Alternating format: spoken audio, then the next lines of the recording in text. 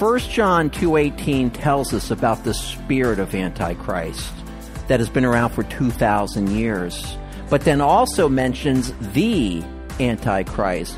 Who is the Antichrist? From whence does he come? And what will he do upon arrival?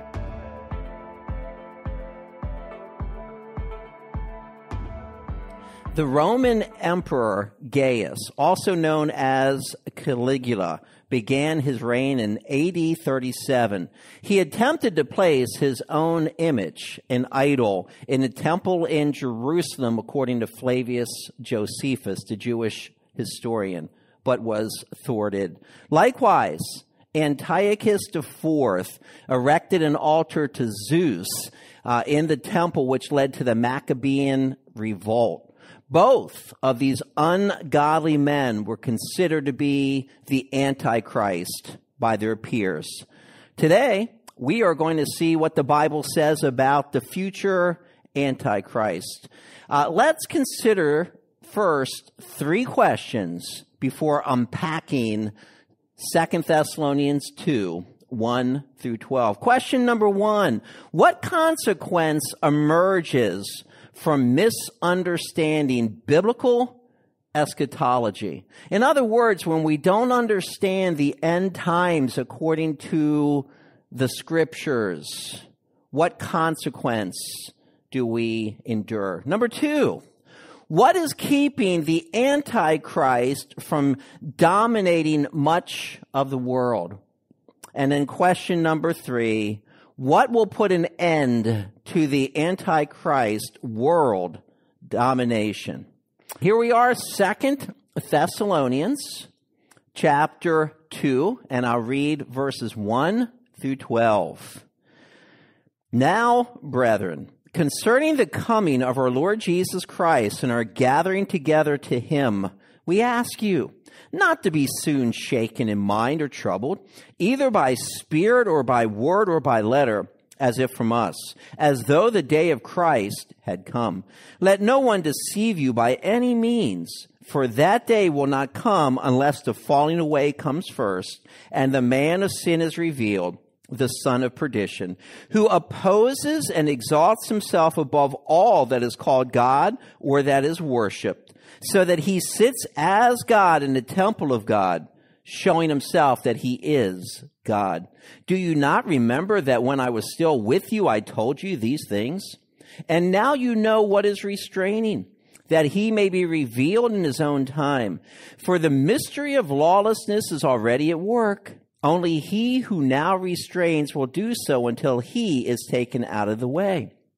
And then the lawless one will be revealed, whom the Lord will consume with the breath of his mouth and destroy with the brightness of his coming.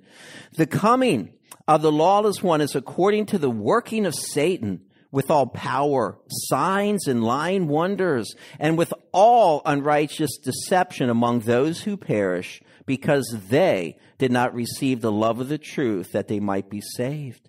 And for this reason, God will send them strong delusion, that they should believe the lie, that they all may be condemned who did not believe the truth, but had pleasure in unrighteousness. Join me in prayer. Father, I thank you for the revelation given to us through the Bible. Lord, we've learned about the spirit of Antichrist from other books, but now we focus on the Antichrist. May the Spirit of God guide us through our study today, I ask in Jesus' name. Amen. The Greek word order is translated differently from the English word order. Erotomen de humas adelphoi, the literal Greek, which can be translated, but we request you, brethren. That begins the verse and actually matches exactly what is stated in 1 Thessalonians chapter 5 and verse 12. In our English Bible, the New King James Version, at the end of verse 1, it says, we ask you. In other words, the emphasis of the request is placed at the beginning of the sentence for emphasis. Beginning in verse 1, now brethren, concerning the coming of our Lord Jesus Christ and our gathering together to him, we ask you. The word now shows a transition. We had Paul's prayer back in chapter 1, verses 11 and 12. We have before us a new topic, and the words we ask. Observe, Paul doesn't command these saints what to do here. They are a model church. Paul has a good relationship with them. They seem to respect his authority. But the Greek verb ask could be translated inquires, or as we have, ask. And it means to entreat, request, but it shows a warm and a friendly tone, which is further bolstered by the term brethren, those from the same womb. It carries the tone of a friendship that Paul has with these saints. Now, observe in verse 1, the article the connects two statements: the coming of our Lord Jesus Christ and our gathering together to him. Both statements have a point of connectivity. Observe as well the word our, used twice. It's our Lord Jesus Christ and our gathering together to him. Now first, the coming, the personal coming. It's the idea of a visit. It's not just an appearance. And the coming of the Lord speaks of that which is permanent. Do you recall back in 1 Thessalonians 4:17? Thus we shall always be with the Lord. And then in verse 18, therefore comfort one another with these words. This coming refers to the rapture, and then brings together with it our gathering together to him.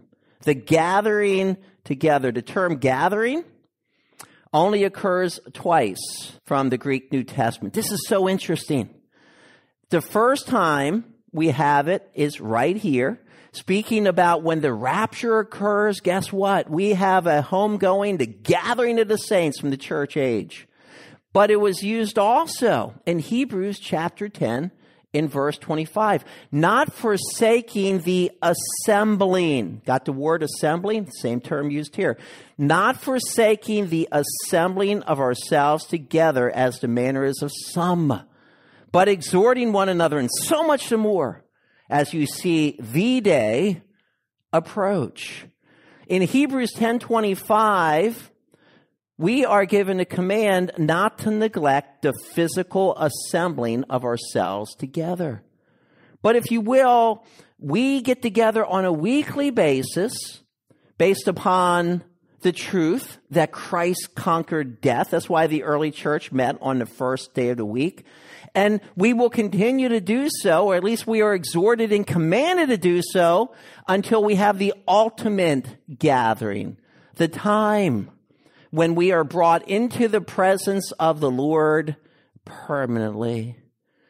You know, today I hear many excuses why people physically don't go to church. And I just tell everybody the same thing. You know, our opinions, our excuses, that's not what counts. It's what the Word of God says. And the Bible is very clear, not forsaking the assembling of ourselves together. And can I ask you a question?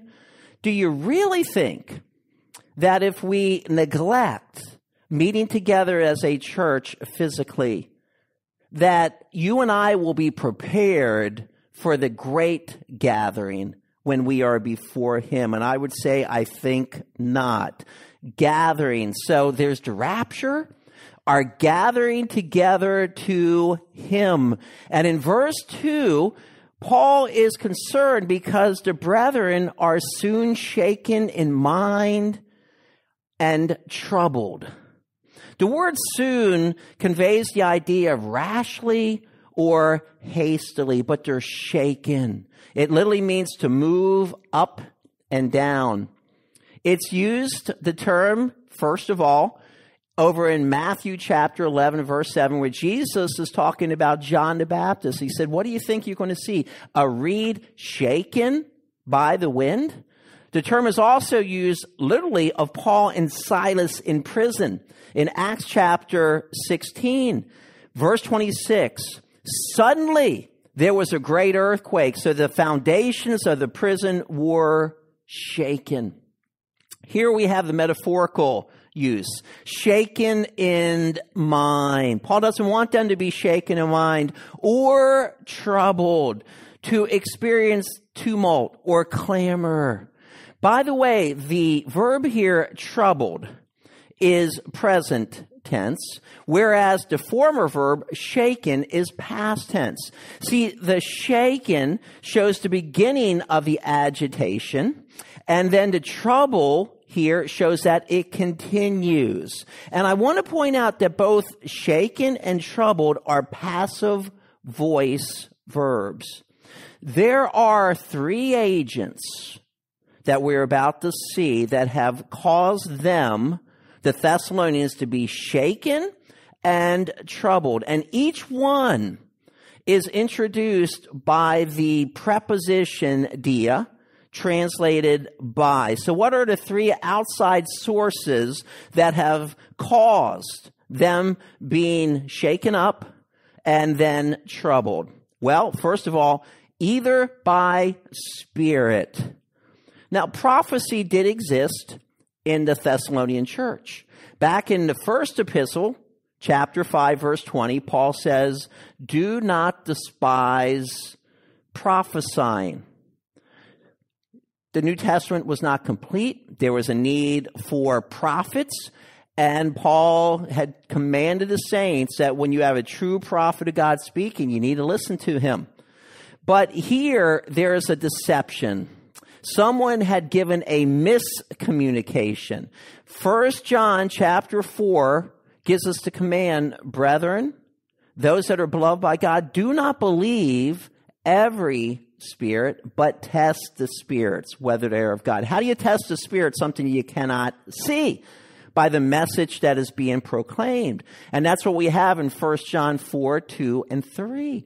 That as you listen to the message, you are able to determine if the person is speaking truth, that Jesus has come in the flesh in that instance, or is a liar, that he has not come in the flesh.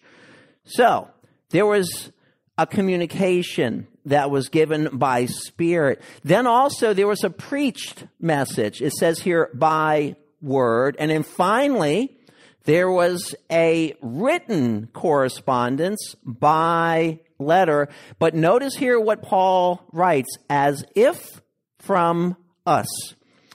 The three fraudulent communications claim to come from Paul, Silas, and Timothy. And what was the unified message? As though the day of Christ had come. Had come, perfect tense verb. It had come in the past with the results continuing. I'd like to point out, because as some of you are looking into your Bibles at this point, you're seeing it doesn't say the day of Christ, but the day of the Lord, a textual variant. The day of the Lord is that time that Amos refers to back in chapter 5 and verse 18 of a day of darkness, predominantly referring throughout the scripture to the tribulation period, the time of wrath where God pours out his judgment on the earth, corresponds to Revelation chapter 6 through 19. The day of the Lord is extended by what Peter writes in 2 Peter 3:10, carrying through the millennial kingdom. But the majority of Greek manuscripts have the day of Christ. It's referring to the same time frame. But the focus is upon the blessing, because at the rapture, what happens? We're taken to be with the Lord. Even during the tribulation, where the wrath of God is being poured out on the unjust. What are we doing? We're enjoying the presence of the Lord in heaven. And that carries throughout the millennial kingdom when we come back to the earth. So we have the day of Christ. So in essence, these saints were misled. The communications said they were now in the day of Christ. In other words, they have missed the rapture. And they thought, oh boy. Now, I want to point something out to you. Clearly, the Thessalonians believed that the rapture would occur before the tribulation because they were shaken, they were troubled. Would they be shaken and troubled if they thought that the rapture did not occur until the end of the tribulation? Why? Because they would be looking for the 7 seal judgments and the 7 trumpet judgments and the 7 bowl judgments. No, they knew the promise of the Lord, that they would be kept from that hour of trial. They understood that there would be a physical and a bodily deliverance, 1 Thessalonians 1:10, before the tribulation period. Then Paul writes, but let no one deceive you by any means. Deceive, a strong term. It not only has the verb to deceive, but the preposition affixed to it, which intensifies it. The same form occurs in 2 Corinthians 11:3, as the serpent deceived Eve. There's a strong deception. So Paul shows that the saints are not in the day of Christ, and for 2 reasons.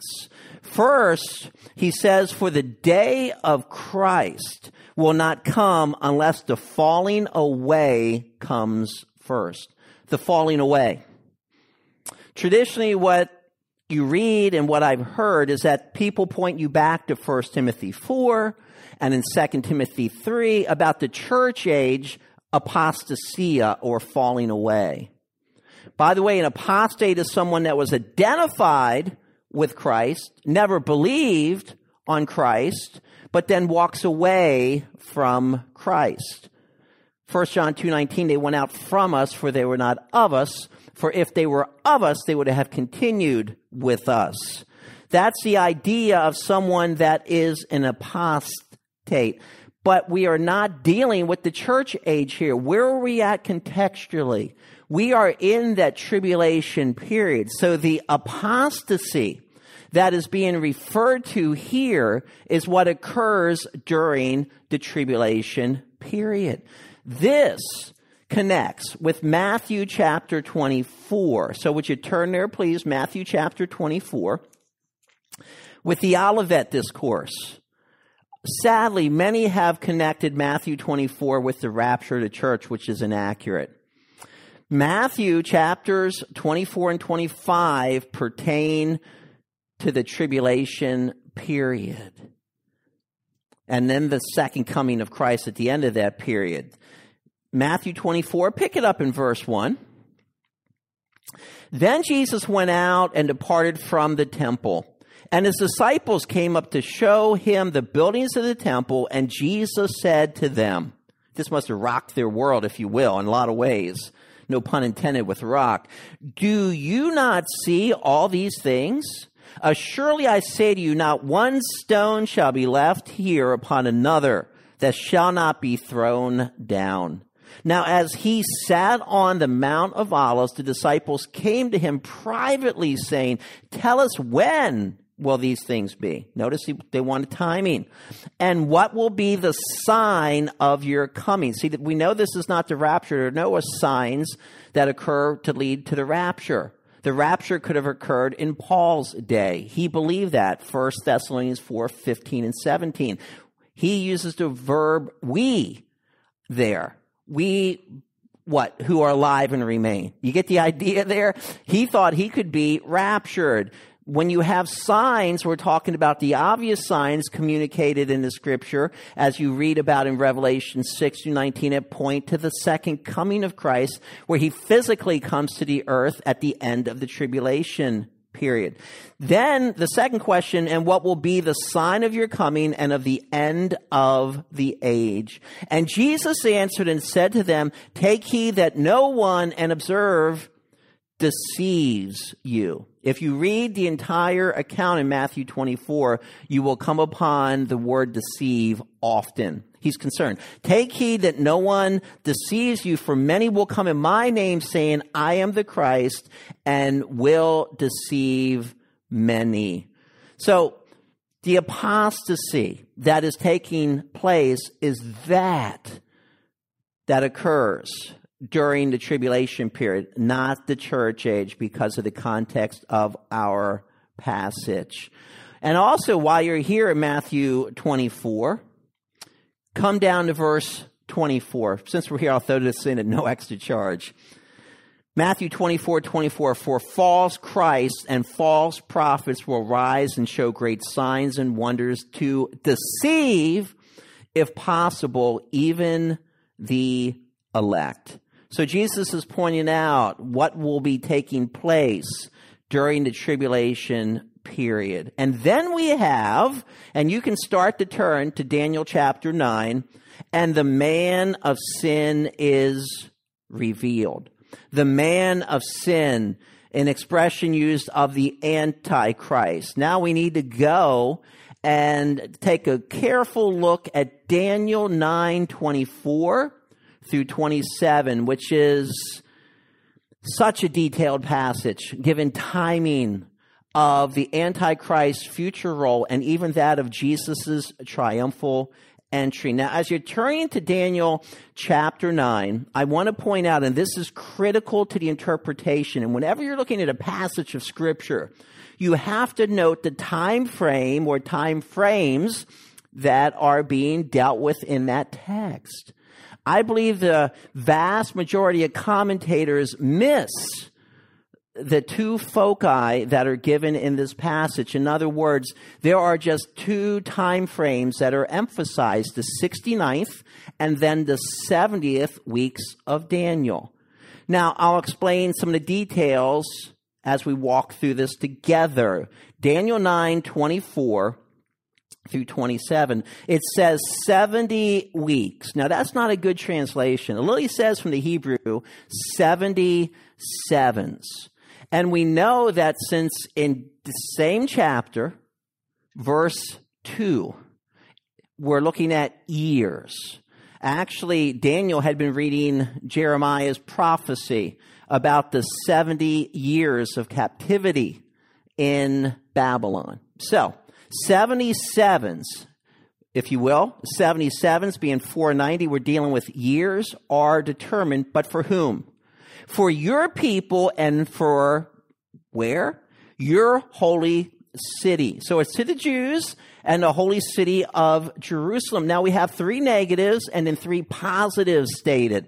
Notice, first of all, to finish the transgression, the ending of Israel's rebellion, if you will, to make an end of sins, to seal up is the idea here, or to restrain sin. And then notice as well the third negative, to make reconciliation for iniquity, speaking of Jesus's sacrifice.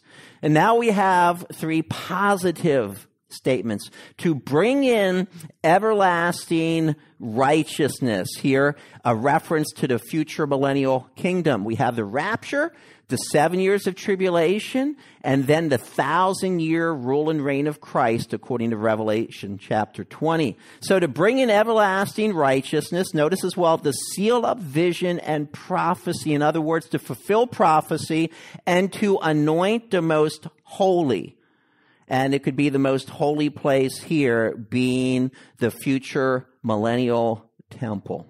So we're looking at a prophecy dealing with the 70 weeks or 70 years, 490 years that we have before us. Now, within that period, we have just two time frames that are emphasized, the 69th and the 70th seven. Know, therefore, verse 25, and understand that from the going forth of the command to restore and build Jerusalem. Now, this is key.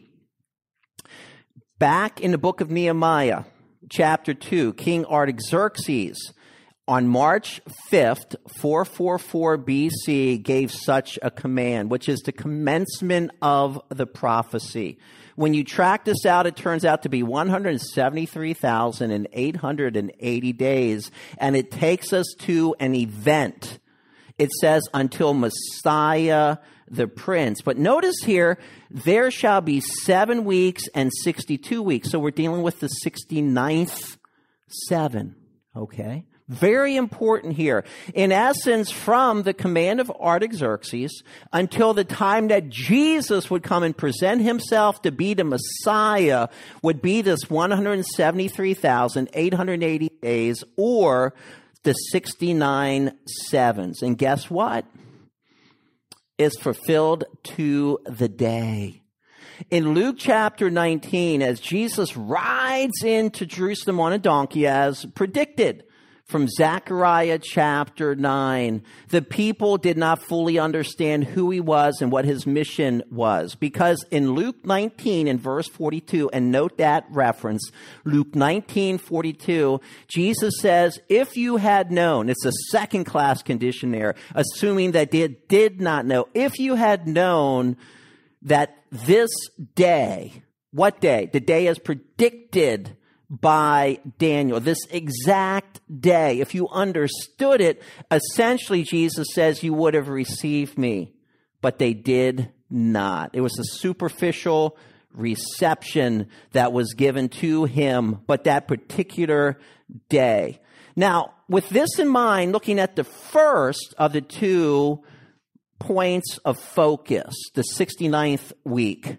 Notice now in verse 26, and after the 62 weeks, okay, this is when you put together 7 is 69th, Messiah shall be cut off. And did not Jesus die just several days after he had presented himself as the Messiah to the nation? And the answer is yet, but not for himself. Now here's where I believe the mistake comes in. Because people spring forward several decades to the destruction of Jerusalem in AD 70, but that's not one of the 2 points of reference in our predictive prophecy here.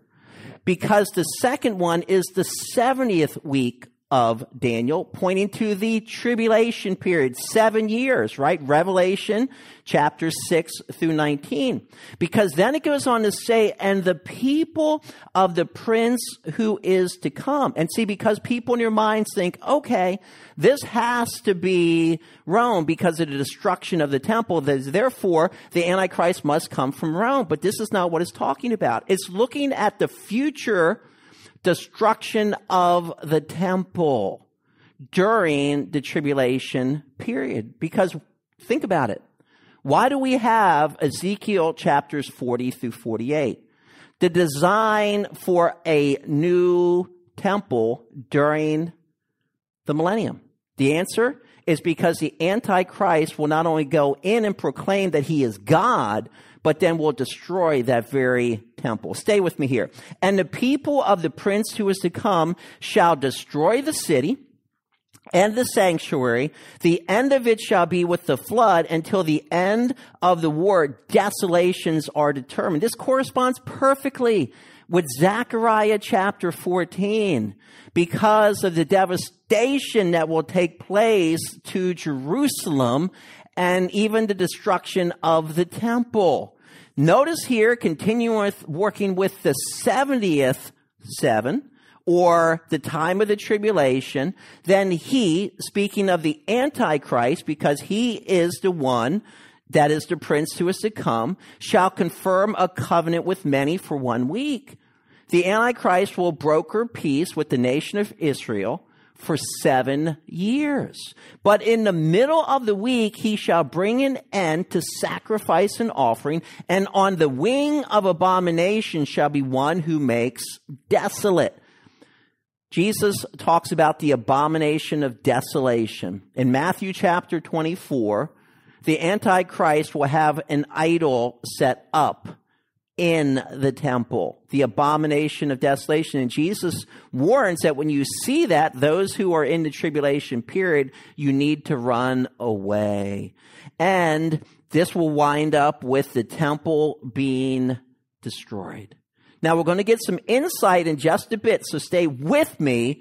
If the Antichrist doesn't come from Rome, where does he come from? Since, again, the emphasis of this passage is on his 69th and 70th week. So the prince who's come is pertaining to that 70th week, and we'll take a look at this in just a bit. Okay, come back with me. 2 Thessalonians chapter 2. So we have the falling away.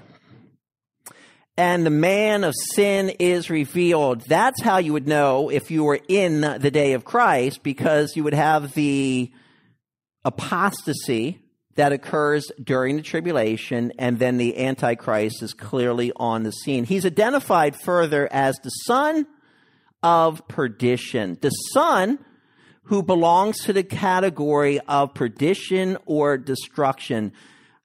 Judas is given the same designation, interestingly. In John chapter 17 and verse 12, he was an apostate. He had identified with Jesus, but then ultimately demonstrated he was not a true saint by his insurrection. He sold out Jesus for 30 pieces of silver and then hanged himself. Now, as we look here at the Antichrist in verse 4, observe it says about this man who opposes and exalts himself above all that is called God or that is worshipped.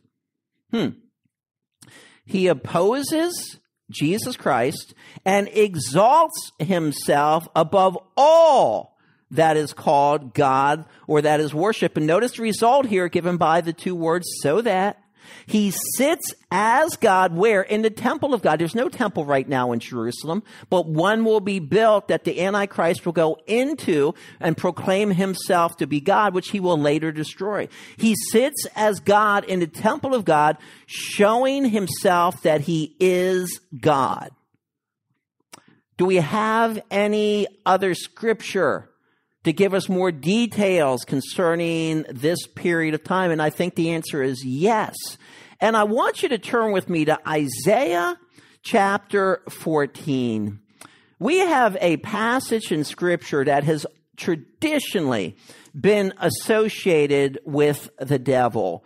But I think when you study the context of this passage, it has nothing to do with Satan and has everything to do with the man of sin, the Antichrist. Because in Isaiah chapter 14, in verses 12 through 14, we have the 5 I will statements. I believe, and I'm going to show you why, that it is the Antichrist who in the middle of the tribulation, who violates his covenant with Israel, goes into the temple that will be built in Jerusalem, and he will go into the Holy of Holies, and the world will see that he is proclaiming that he himself is the true God and not Jesus Christ. So as you're in Isaiah chapter 14, I want to point some things out to you because our context is the most important determiner of meaning.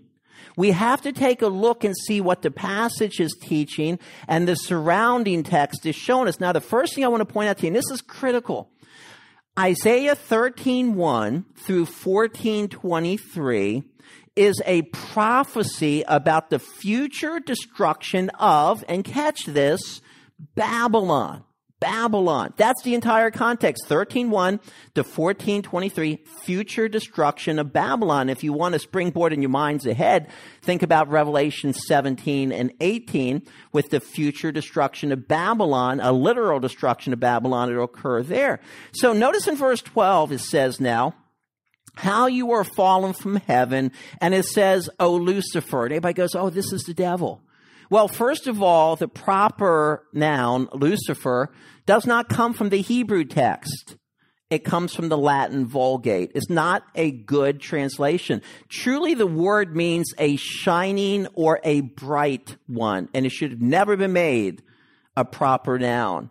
So it's talking here about how you are fallen from heaven, O shining one. Notice the son of the morning, how you are cut down to the ground, you who weakened the nations. May I just point out to you here in Isaiah chapter 14. This is unlike Ezekiel 28 that speaks about Satan clearly, who is identified as being in the Garden of Eden. Remember Genesis chapter 3 with the fall? This says nothing about Satan. It says everything about the king of Babylon, the one who weakened the nations, and he's identified, even in our text here, as a man. Let your eyes come down, staying in chapter 14, verses 16 and 17. Those who see you will gaze at you and consider you, saying, is this the, and everyone give me the word. Yes, man, who made the earth tremble, who shook kingdoms. Isn't this what the Antichrist did? Who made the world as a wilderness and destroyed its cities, who did not open the house of the prisoners. So I want you to see that this individual in Isaiah 14 is clearly identified as a man. He will experience decay. Look at chapter 14 and verse 11. Your pomp is brought down to Sheol, and the sound of your stringed instruments, the maggot is spread under you, and worms cover you. A man would be subject to decay. This is a man. I also want you to see concerning his death now in chapter 14, 18 through 20. All the kings of the nations, all of them sleep in glory, everyone in his own house, but you are cast out of your grave like an abominable branch, like the garment of those who are slain, thrust through with a sword, who go down to the stones of the pit, like a corpse trodden underfoot.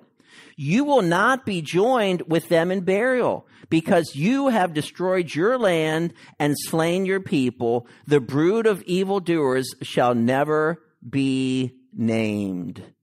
Just want to point out very clearly that the wickedness of this individual is exposed. He's a man. He's subject to decay. He is like other kings that will be destroyed, but his situation will be unique. And then just taking it a step further, look at verse 21, Isaiah 14:21. He comes from a long line of sinners.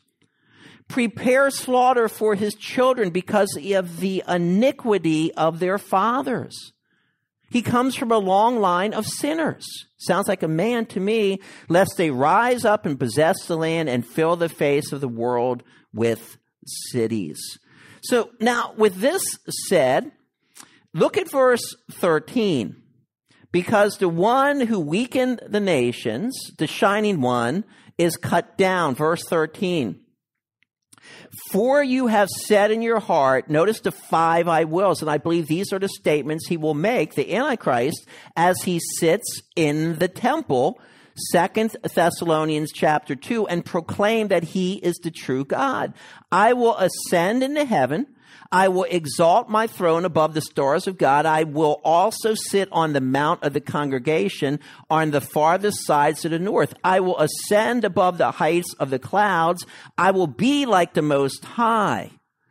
This individual who comes from Babylon, I believe, is the Antichrist that is sitting in the temple in Jerusalem making these statements and has not come from Rome. I think the scripture shows clearly that the king of Babylon is the future Antichrist. They'll note that he is a man. He is a man. To build upon this with these 5 I will statements, turn with me to Revelation chapter 13. Further information on the Antichrist and his blasphemous ways, which fits perfectly with the statements from Isaiah chapter 14. Revelation 13, verse 1. Then I stood on the sand of the sea, and I saw a beast rising up out of the sea, and to the ancients a sea beast was greater than a land beast, having 7 heads and 10 horns, and on his horns 10 crowns, and on his heads, notice this, a blasphemous name. He has all these affiliations with other kingdoms, but he's also a blasphemer. Notice here as well, verse 2, now the beast which I saw was like a leopard. His feet were like the feet of a bear, and the mouth like the mouth of a lion. The dragon, Satan, gave him his power, his throne, and great authority. And I saw one of his heads as if he had been mortally wounded, and his deadly wound was healed. And all the world marveled and followed the beast. So they worshiped the dragon, because Satan is behind him, who gave authority to the beast, and they worshiped the beast, saying, who is like the beast? Who is able to make war with him? But notice in verse 5, and he was given a mouth speaking great things and blasphemies. And he continued, notice, for 42 or 3.5 years. 42 months or 3.5 years. He's a blasphemer. That fits Isaiah chapter 14, 12 through 14. And then listen to Daniel 7 and verse 25 about the Antichrist. He shall speak pompous words against the Most High. So when you put all the passages together, the timing, there are only 2 points of focus in Daniel 9, 24 to 27. Christ's triumphal entry in death, 69th week, and the 70th week being the tribulation period. And that is when the Antichrist will destroy the temple. That's why you have in Ezekiel 40 to 48 a design for a new millennial temple. Isaiah 14 fits perfectly because it's the king of Babylon that I believe will give these blasphemies that when Jesus Christ comes back, we'll put down. Now back here in 2 Thessalonians chapter 2. Notice in verse 5, do you not remember that when I was still with you, I told you, the imperfect tense, I kept on telling you these things. Point number 1. Embrace biblical eschatology for a steadfast faith. That's verses 1 through 5. Embrace biblical eschatology for a steadfast faith. You have to understand the end times as the scripture reveals them, so that you can act accordingly and not be confused by the events going on around you. Verse 6, and now you know what is restraining. Notice the neuter, what here is restraining. Something is holding back the Antichrist worldwide domination. But notice it goes on to say that he may be revealed in his own time. As Jesus Christ came upon the scene at a designated time, right? Galatians 4:4. But when the fullness of time had come, God sent forth his son. God knew when to dispatch his son. In the same way, Satan will come at a designated time. Paul continues in verse 7, for the mystery, a sacred secret, once hid but now revealed, of lawlessness is already at work. 1 John 2:18 tells us that there's been a spirit of Antichrist. We've had that from the first century. Those who deny Jesus' deity, those who say that Jesus never came in the flesh. Spirit of Antichrist has been going on 2,000 years, but it points to the ultimate Antichrist. And this is now who we are studying about in 2 Thessalonians chapter 2. Now observe the word what is restraining is now personalized to he. Only he who now restrains will do so until he is taken out of the way.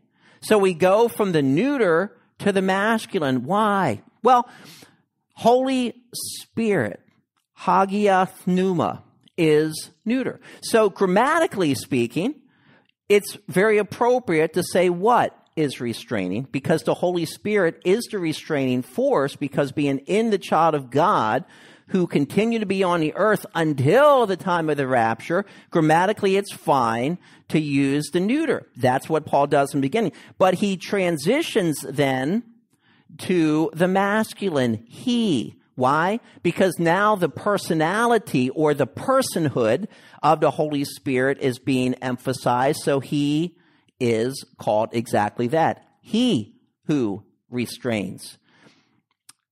For a moment, think about who is in you.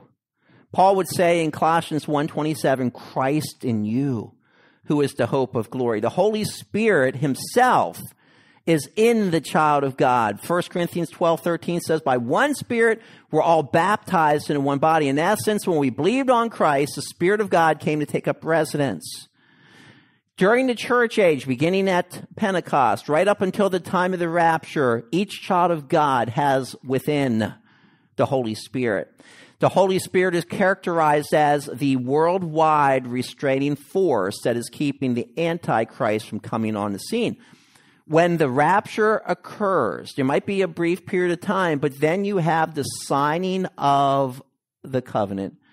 The Antichrist will make with Israel for 7 years, but this is when he comes upon the scene now that the Spirit of God's predominant witness through the child of God during the church age is removed. Yes, the Spirit of God will still have ministry during the tribulation, but the indwelling ministry of the Spirit to each believer will be taken out of the way. So our second point is this.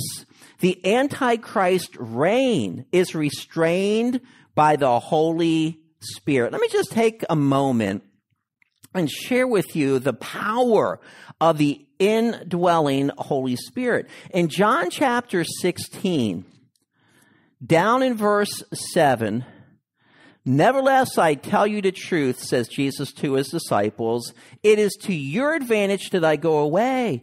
For if I do not go away, the Helper will not come to you. The Helper being a reference to the Holy Spirit. But if I depart, I will send him to you.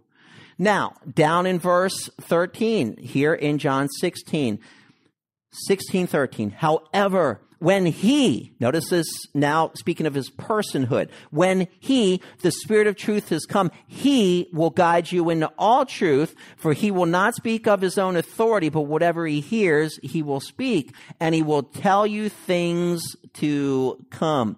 But what is the essence of what the Spirit is doing?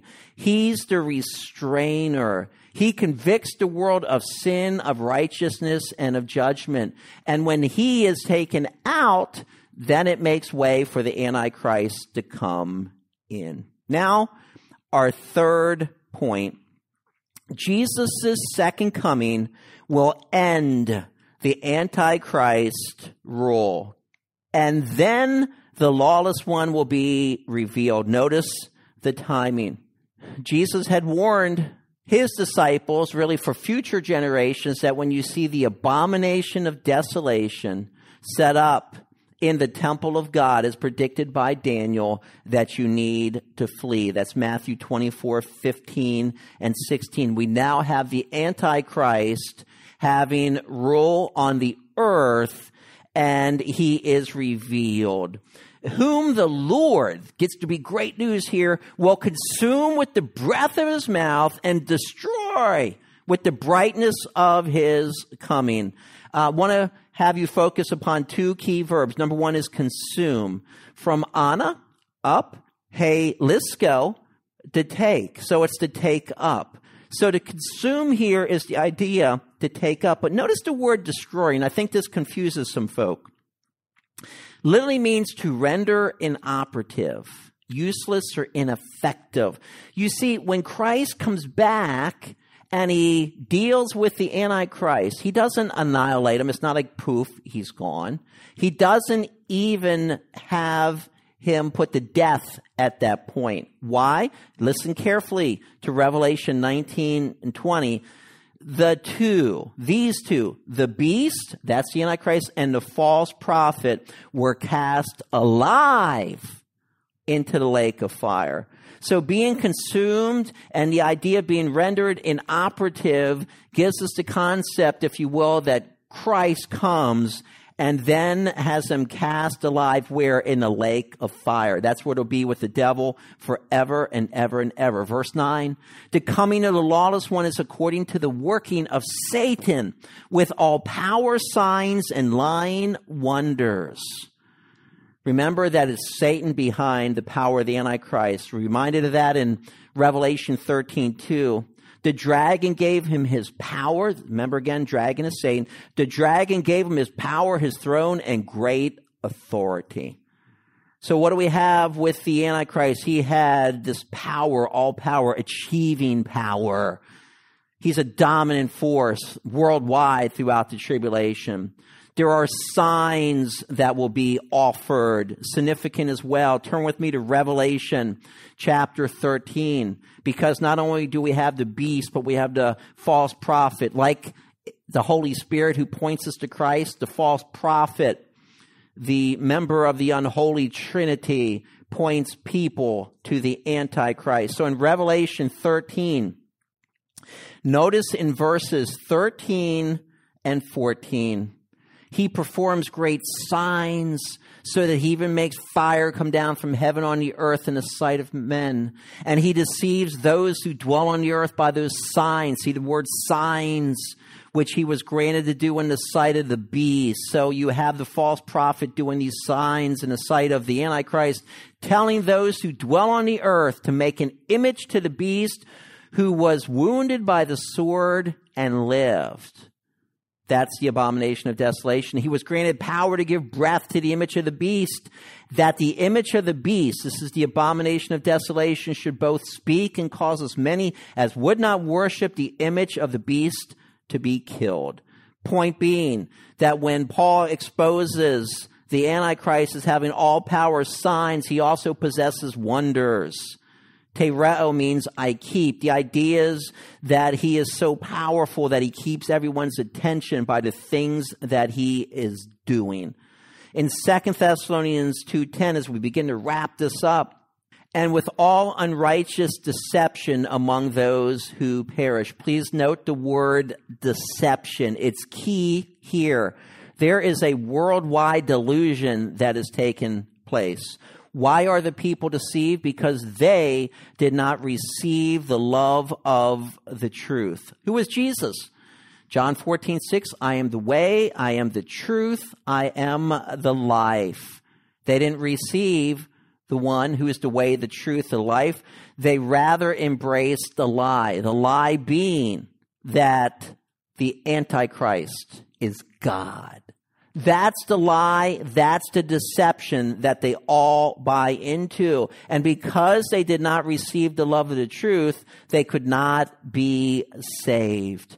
Verse 11, and for this reason God will send them strong delusion that they should believe the lie. In essence, they didn't believe in Christ. They didn't want anything to do with his message or his messengers, and there were many. In Revelation 7, 144,000 Jewish evangelists going throughout the world preaching Christ. Revelation 11, the two witnesses, I believe, that will occupy the second half of the tribulation. They get ignored. And then also you had in Revelation 14:6, an angel flying through the sky preaching the everlasting gospel. They didn't want Christ, but they receive his replacement, if you will. And the word antichrist can mean either against or it can be in place of. They take the replacement there. The Antichrist. They buy into the strong delusion that the Antichrist is God. And what's the result here? That they all may be condemned. See, since they rejected the gospel, who did not believe the truth. It doesn't say they were predestined to hell, does it? It simply says they did not believe the truth, but had pleasure in unrighteousness. Let's contemplate everything that's just been proclaimed. Number one, embrace biblical eschatology for a steadfast faith. My encouragement to you, let the Word of God speak. Study it in its context. Look at Bible prophecy. Look at its fulfillment.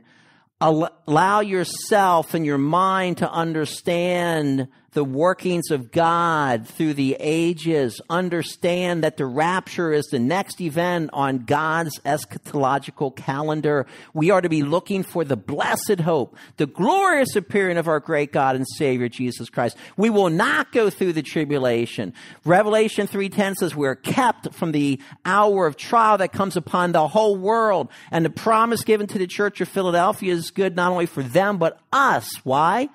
Each of the churches receives the statement, he who has an ear, let him hear what the Spirit says to the churches. We have not been appointed to wrath. We learn from connecting 1 Thessalonians 1:10 with chapter 5 and verse 9, but we are appointed to eternal life. So we're not to go through the period of wrath, known as the tribulation. Revelation 6:17 calls it such. We are not to experience eternal damnation because we know Jesus Christ. So embrace biblical eschatology for a steadfast faith. When these saints got confused, received a lie, they lost their hope, and it made them to be troubled and shaken. Don't allow that to happen to you. Know the truth. It will truly set you free. Number 2, the Antichrist reign is restrained by the Holy Spirit. You are an influence. The Spirit of God is within you, child of God. And wherever you go, the power of God is in you. The Spirit of God convicts of sin, of righteousness, and judgment. Walk closely with God. Enable the Spirit of God to do all the work He wants to do through you. Understanding that collectively, our presence on planet Earth is what keeps the Antichrist from coming on the scene. That must tell us the importance of the Holy Spirit in our lives. So the Antichrist reign is restrained by the Holy Spirit, but it's also fine to pray, even so come, Lord Jesus. He's coming. Let's be ready for Him. Number 3, Jesus' second coming will end the Antichrist rule. We'll have the rapture. The 7 years of tribulation officially begins with the signing of the covenant with the Antichrist, with Israel. At the midpoint, he breaks the covenant. That is when I believe he will go into the temple, use those 5 I will statements, claiming that he himself is God.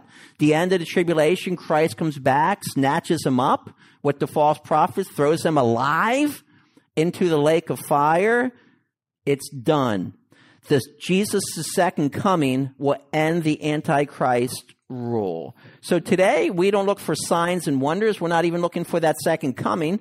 We are looking for the blessed hope, the glorious appearing of our great God and Savior, Jesus Christ. Let's stay focused on Him, but let us understand these important truths so that we don't get disturbed and troubled. Let's pray. Thank you, Heavenly Father. It's a lot to digest, but your word is wonderful. Father, I think in Revelation 10, when John consumes the little book given to him, Father, at first there must be an excitement because he knows truth. But then on the other hand, his stomach turns bitter because of just knowing the judgment coming on the world. Help us to live in light of your truth. Help us to gather together, make a point for us to be with other saints, to encourage each other in the things of the Lord, knowing that is our collective influence that is keeping the Antichrist from coming on the scene. Ultimately looking forward to our gathering together. Lord, not just in local assemblies as we're able to do now, but it's that future time when Christ will come back and take us all to be with Him. May we long for that day, understanding, though, that now is the period of evangelism, too, to make the most of what we know and to share the gospel with others, because when we're taken out, we could no longer speak the gospel of Jesus Christ for others to be saved. Help us to keep these things in mind. In Jesus' name I pray.